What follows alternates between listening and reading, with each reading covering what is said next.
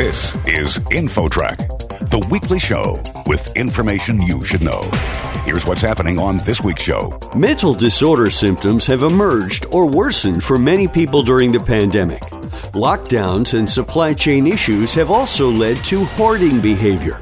We'll talk to an expert. It really is highly biologically driven, and it affects 1 in every 20 adults. It's more common in older adulthood, so it affects about 1 in every 14 adults over the age of 55. Then, team sports have been a tradition for American kids.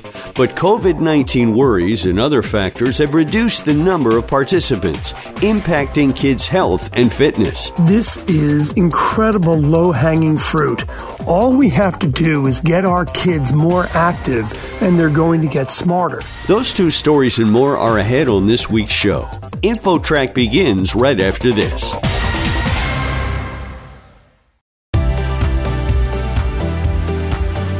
InfoTrack, the weekly show with information you should know. Here's your host, Chris Whitting.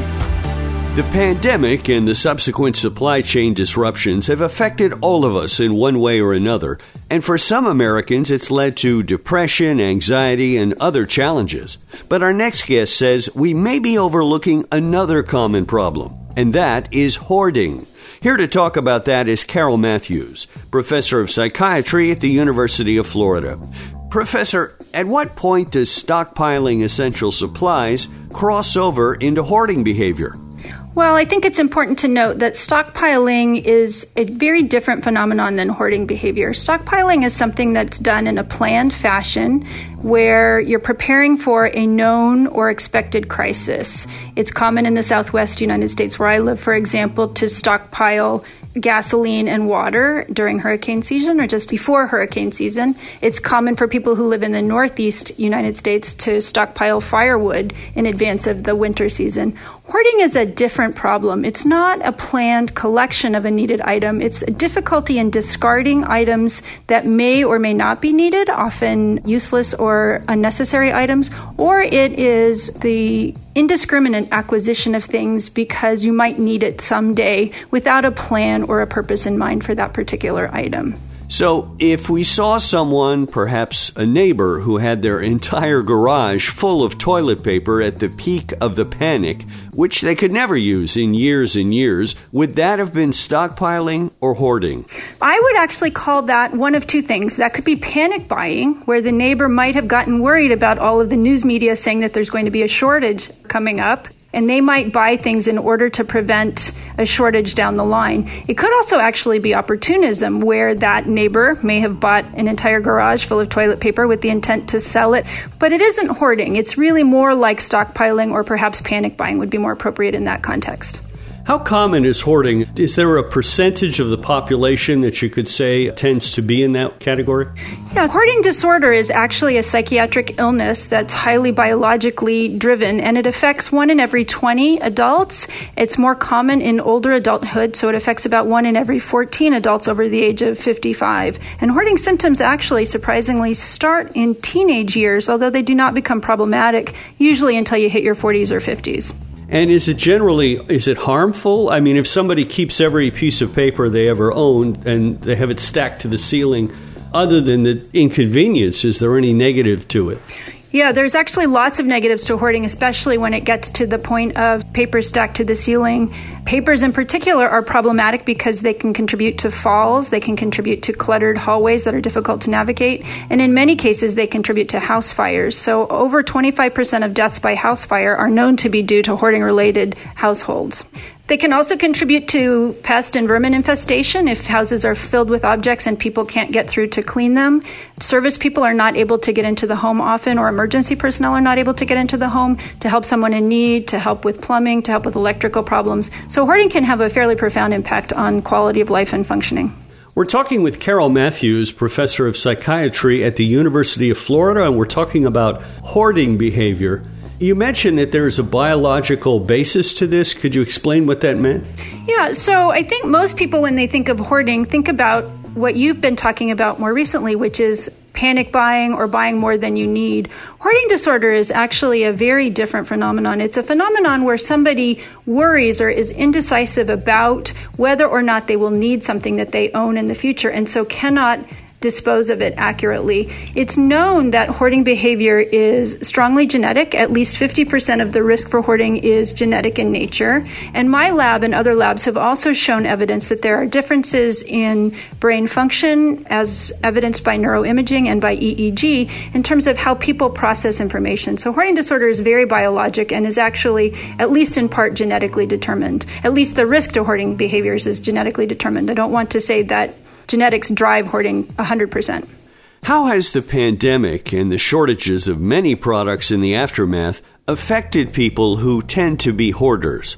The pandemic has affected people with hoarding disorder in a variety of ways. I have been in touch with a number of people with hoarding disorder, some of whom have done quite well and used the lockdowns as an opportunity to declutter, but many of them have suffered from social isolation and the inability to leave their homes to declutter. Some of them have found comfort in their material goods, but many of them have been more stressed and have also been subject to the panic buying that affects many other people, and so have added to their clutter in ways that make them unhappy or impair them.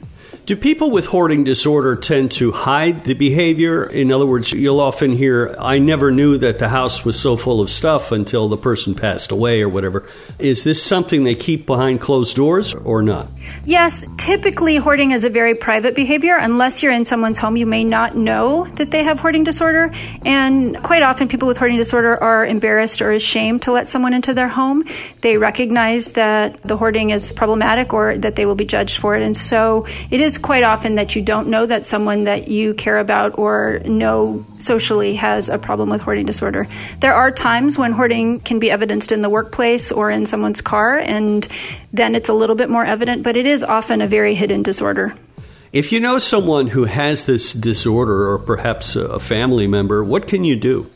There are a number of resources that are available for help. The International OCD Foundation has a number of really good resources for people with hoarding disorder and for their families. There are a number of books on helping individuals with hoarding disorder. Michael Tompkins has written one that I quite like called Digging Out, and it's a guide for families to help individuals with hoarding disorder. The American Psychiatric Association also has a number of resources online. And actually, in a number of large cities themselves have developed hoarding and cluttering task forces that can provide treatment and other resources for individuals. Does it often go along with depression and anxiety? Yes, psychiatrists and psychologists used to think that hoarding disorder was a subform of obsessive-compulsive disorder, but it's become clear in recent years that it's actually much more commonly co-occurring with depression and anxiety disorders. So over 50% of people who have hoarding disorder will also have depression, and approximately 30% of people with hoarding disorder will suffer from an anxiety disorder, whereas only 7 to 10% of people with hoarding will have obsessive-compulsive disorder. Are there medications that can be prescribed to help with this condition? The most effective form of treatment for hoarding disorder is actually psychotherapy, and psychotherapy can be provided by a licensed psychologist, by a psychiatrist, by other mental health providers, and actually there's also evidence that with some training, peers can provide appropriate group support for people with hoarding disorder. Medication can be effective, but it is much less effective than psychotherapy. The use of medications is usually reserved or most effective for the symptoms of depression and anxiety that go along with hoarding. It is a little bit less effective for hoarding disorder itself. As we wrap this up, do you have any last thoughts for our listeners on hoarding and what to do if you observe it and how to perhaps help others who have this condition? I think one of the things that is most important to me is to make sure that your listeners recognize that hoarding disorder is not a choice, it's not a behavior, it's a disorder, and to seek appropriate psychiatric or psychological help and assessment for somebody that you may think has hoarding disorder. It's one of those disorders that's hidden partly because it hasn't been recognized as an illness for so long. It's really been thought of as a choice or a behavior, and it really isn't. It really is a psychiatric illness, just like depression and anxiety are. Carol Matthews, professor of psychiatry at the University of Florida. Thank you so much for joining us today. Thank you. I've enjoyed it. Next, are American kids losing their physical fitness? That story coming up. Don't go away. InfoTrack will be back right after this.